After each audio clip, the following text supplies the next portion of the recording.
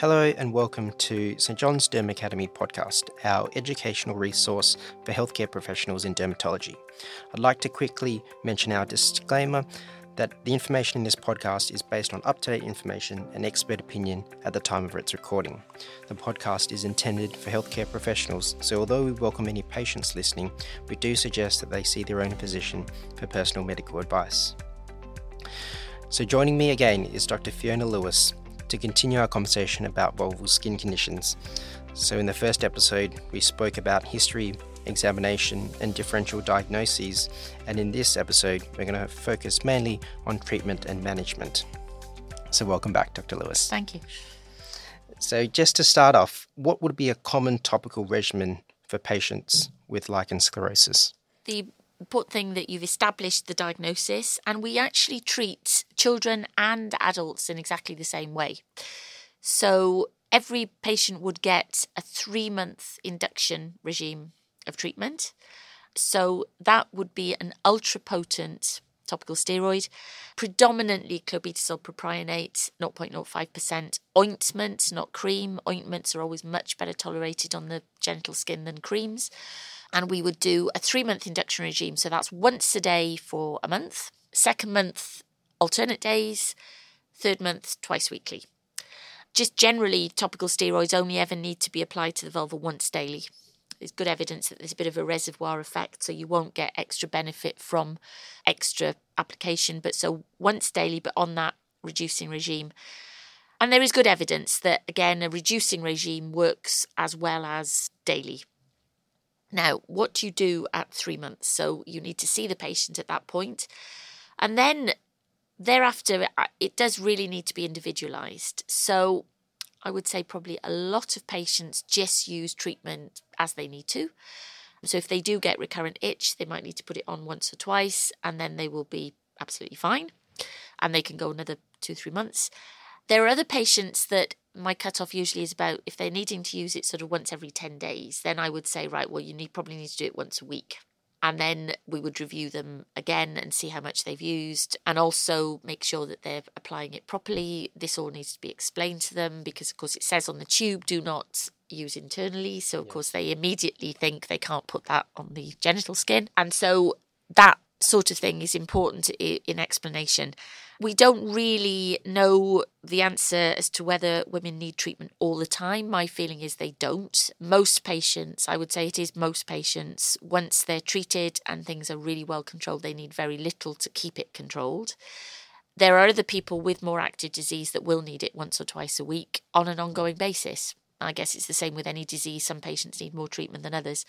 And then the other thing, which isn't really treatment, but is a really important adjunct to treatment, is to use a good soap substitute as an ointment-based substitute. So hydromol ointment, epiderm ointment, Cetropin ointment, any of those are helpful as a soap. Because often if you do it that way, then you don't need to apply extra emollient. And using it like that, so you have a soap substitute, you have a treatment, and that could keep things fairly straightforward. Right. And so they don't actually have to use that again at a different time of day, do they? No, not generally. I mean, there are some patients that feel they like to use an emollient extra. And the sorts of things that they then use are things like coconut oil. That's one of the ones that's very popular. There are some other emollients, but generally that is using it as a soap substitute is often works well without the need for extra. But again, that is personal preference. It's not going to do any harm to use an emollient more often. But again, it's another practical point is to just make sure that they're not using their treatment as an emollient. Because, Dermovate applied will help because it's an ointment. And so that really should only be used for symptoms, not as an emollient. Right. And how do you explain to a patient how much topical steroid they need to use? It is really important actually to explain it to them because I tend to show them exactly where they need to apply it. You can either do that by feel, so you can say, you need to apply it here so that they can feel where you need to apply it. Sometimes we show them with a mirror. So site of application is really important. And then the other thing is amount. So in general, it's usually what we say a pea-sized amount. It's about half a fingertip unit is about what is required for the average vulva. That would be less in a child. The other rule of thumb that we go on is that 30 grams of topical steroid should last at least 3 months on the vulva. Now, actually, very, very few patients get through that sort of quantity of treatment, but some will because they need to use it more frequently. And then we say 30 grams in 6 months in a child. But again, that's really very, very uncommon to get through that amount. Yeah. So you have a regimen for when they initially come, and then what happens if they're on a maintenance treatment and then have a significant flare? What happens then? So first thing to do is to work out why. Because once you've got lichen sclerosis under good control, so say, they've been using their topical steroid maybe twice in the last 6 months, it's really odd for lichen sclerosis to suddenly go crazy. And there's usually a completely different reason for it. In younger women, the commonest reason often is that they've just got candida. And so a sudden flare, I would always look for something else rather than lichen sclerosis. So normally what I say to patients is, if it does flare, the first protocol probably is your steroid. But if you put that on for 2 or 3 days and it's not better, you should have a swab done and see if there is any infection there, because that's frequently a problem when patients get referred back to the clinic because their lichen sclerosis has suddenly gone out of control. Their LS is actually fine and it's a different reason. So the candidiasis is one thing to think about. Obviously, if you've got patients with more unstable disease that we would be keeping under much stricter control and follow up in the clinic anyway, and they have a sudden change of symptoms, then you do need to think about, have they developed areas of differentiated VIN or possibly malignancy? But the infection is much more common. Yeah. And let's say a patient's come back now and they're stable. Do you then wean the potency of the steroid, or is it just the application frequency? I never wean potency. Lichen sclerosis is quite an interesting disease in that it really does seem to need an ultra-potent disease for it to work. And so weaning potency, I don't think is that helpful. It's also really confusing to the patient. They got 4 tubes of cream and, which one is weaker than that one and is that stronger than that one? So it's much better to just wean frequency. Makes it much more simple. Keep with the same thing, but use it less often. And so that's normally what we would do. And do you ever use topical calcineurin inhibitors? No. Because the next question was going to be about concerns with malignancy. Some clinicians do have that concern. So I guess this brings us on to an important point that we might talk a bit more about later. But non-response to steroids there needs to be another reason. So the question first I would say is, why would you want to use a calcineurin inhibitor? Because there's randomized control trials now that show that they are not as effective as steroids. So why would you want to use something that wasn't so effective? And secondly, there are reports of them potentially potentiating malignancy. Now, the worry or the concern with that is that if the lichen sclerosis was not so well controlled and then you switch to a calcineurin inhibitor because you think that might be better, was it that they had developed differentiated VIN and then you switch to a treatment and the treatment gets the blame for developing malignancy? But there are theoretical reasons why that could happen. They're not well tolerated. They're not as effective. So I don't use them at all. There is some evidence in the literature, but it's not as good, anywhere near as good as the topical steroids. Yeah, that's really interesting that they haven't really been that useful for those patients. And they're tolerated really badly. That's the other problem. They sting like crazy. Yeah, they do, yeah. And that is another problem. And that's certainly common for patients who have eczema who put on protopical. Yeah.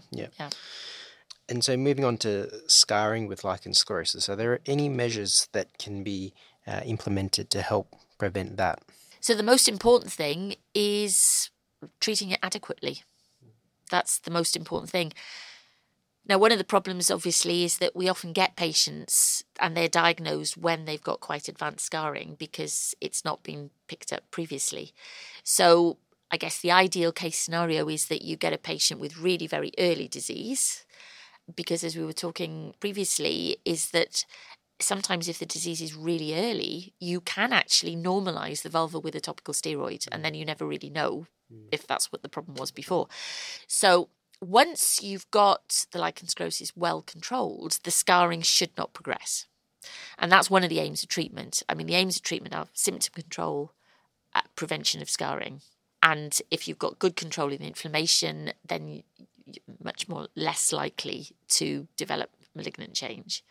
But that is one of the issues, is that it's the time at which you get the patient, because you can't reverse scarring with medical treatment, but you can stop it when you start treatment. And so patients who have got significant scarring with functional issues, then they should be referred to a specialised clinic, because there are surgical options for those, but that is very specialised work. Yeah. And so long-term ultra-potent topical corticosteroids, so if a patient has good control but let's say has to use it as required, do you have a problem with that? No. Okay. No, I mean, we've published that you can use topical steroids for prolonged periods of time, and if they're used appropriately, you don't see side effects.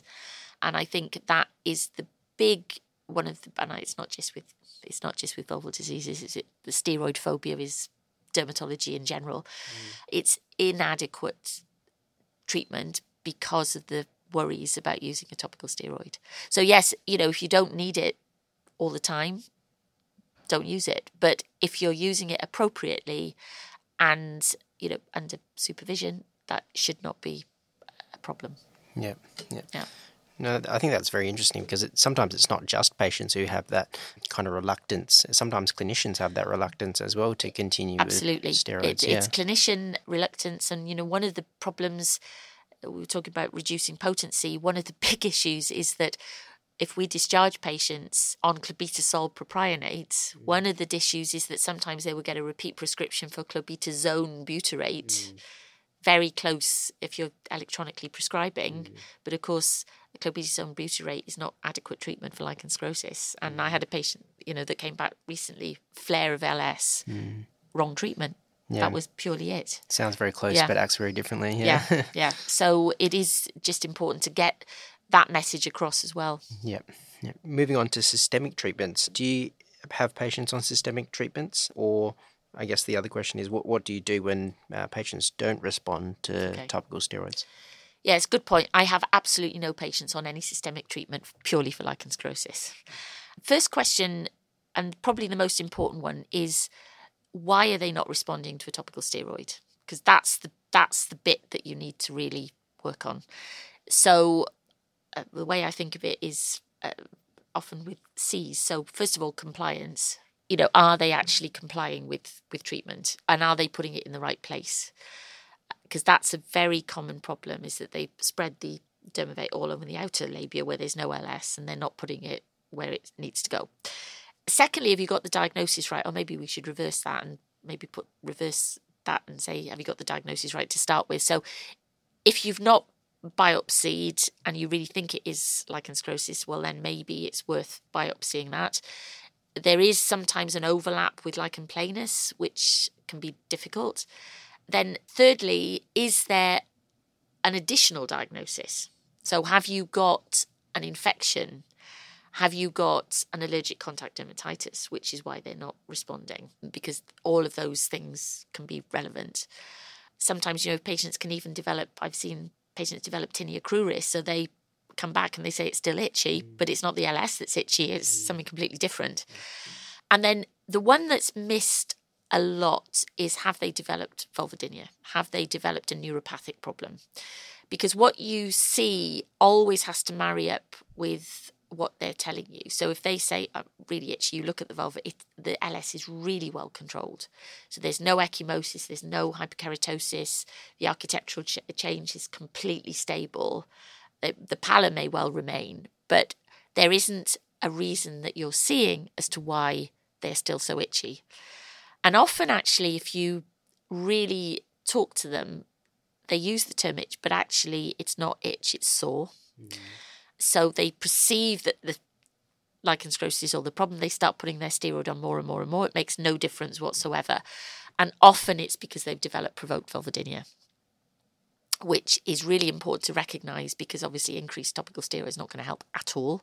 And then that needs to be addressed as a separate entity. But that's one that's missed quite a lot. A lot of patients that we are asked to see for recalcitrant or non-responsive LS, there's a different reason. And that's a huge topic in itself, isn't It it? is, Vulvodynia. Yeah. And also the other thing that is, again, important is, yes, they may have got lichen sclerosis. If that's still very active, you're starting to develop atypical areas and it's not responsive, those are the group that are going to be far more at risk of developing a malignancy and need to be watched very carefully. I'm just going to go back to that point about ecchymoses. So where do you usually see the ecchymoses, and is it kind of typical ecchymoses? So it doesn't occur in every patient, Yeah. But if you see it, it's pathognomonic of lichen sclerosis. It doesn't occur on anything else. And for some patients, their disease it's a very big feature. I tend to think of it as a sign of active LS because it's obviously where they're scratching, the blood vessels are unsupported because of the abnormality of the collagen in lichen sclerosis, and so then you will just get these little blood vessels that pop. It's more common in children probably than in adults with LS, but you will see it in a labia majora, labia minora. You don't usually see it perianally. It's usually predominantly vulvar. You can see it in extragenital LS as well. That is a pathognomonic sign if you see it. Yeah. And management in the perianal area, is there any difference there? No, but the thing that's interesting, you see, is that you can't really count perianal as, you can count it as genital, but you can't count it as vulval. And perianal LS, even if it's there, often is not particularly symptomatic. It's a bit like extragenital LS. You know, it's there, but it often doesn't bother the patients. And is much, much, much more difficult to treat than the genital disease. So perianal disease, yes, I mean, we would still use Dermovate and lots of emollient as well. One of the big features of LS in children, often how it presents, is constipation, because they get fissures perianally, and then of course it becomes very, very painful. And actually managing constipation in children is a big part of managing the LS. But in adults, if you're talking topical treatment, it would be Definitely the same. Yeah. Moving a little bit away from lichen sclerosis, so how does the management change for other conditions like eczema or psoriasis? Number one, you don't need an ultra-potent topical steroid. You may do if you've got really severe lichen simplex, which is the end result of an itch-scratch cycle often set up by psoriasis or eczema. But with both eczema and psoriasis, you can usually use a sort of mid-potency steroid. One of the tricks I think that's helpful is if you've got a lot of fissuring, then it is very helpful to use a combination steroid with an antifungal, anticandidal, antibacterial, because often you will get increased levels of bacteria where you've lost the barrier of the skin. So if you've got significant fissuring, I would generally do that for a bit and then wean down.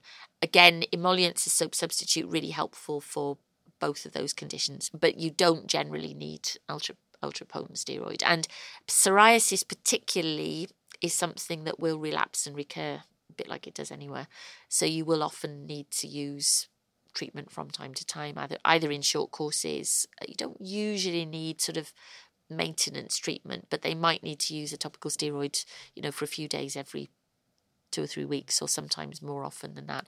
And again, interesting with things like psoriasis, if that's part of more generalised disease, even with systemics and biologics, the vulval disease, often the most important treatment is still topical.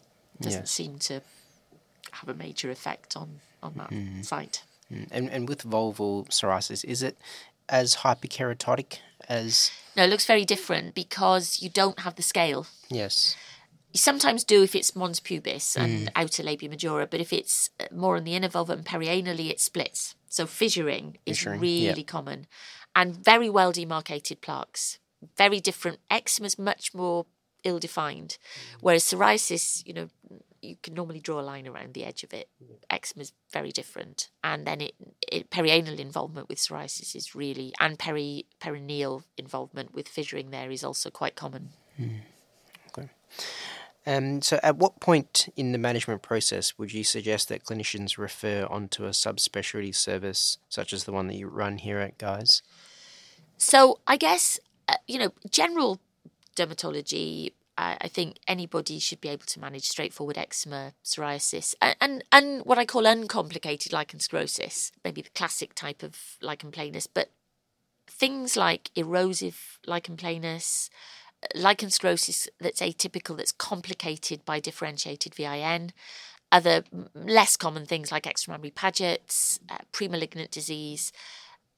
Those patients really should be in a specialised clinic where you've got gynae-oncology, combined clinics like we do here with more of a multidisciplinary team.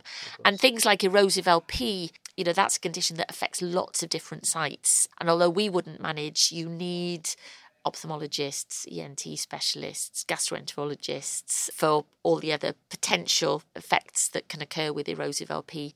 And also for things like erosive LP, GVHD, where you may get a lot of vaginal scarring that may need surgery. That really needs to be done in an expert environment, because it's not just the surgery that's complex, it's the post-operative follow-up. Yeah.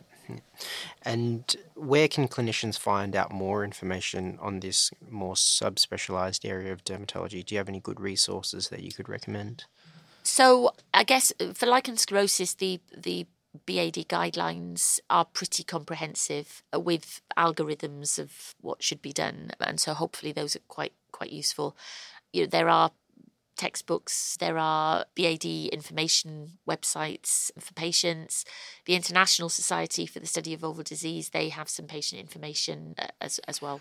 Well, that's been really helpful. I've certainly learned a lot from our conversation. I think we might leave it there, but we may end up doing another podcast episode. Maybe we'll tackle vulvodynia next time, because that's a whole topic by itself. Yes, exactly. Yeah. But thanks again. I really do appreciate this, and I'm sure our listeners appreciate your expertise as well. You're very welcome. So thanks, Dr. Lewis.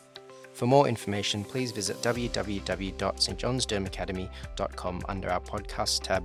You can also find a link to our podcast survey. We highly appreciate your feedback, and we're very keen to hear about what we did well and what we could do better. All the feedback received will be used to design our future content that suits your educational needs. Finally, I'd like to thank our partners. They don't have any influence over the content produced in this podcast, but their support is highly valuable to us. Please visit our website for more details under partners. And thank you again for listening, and we hope you're able to join us for the next episode.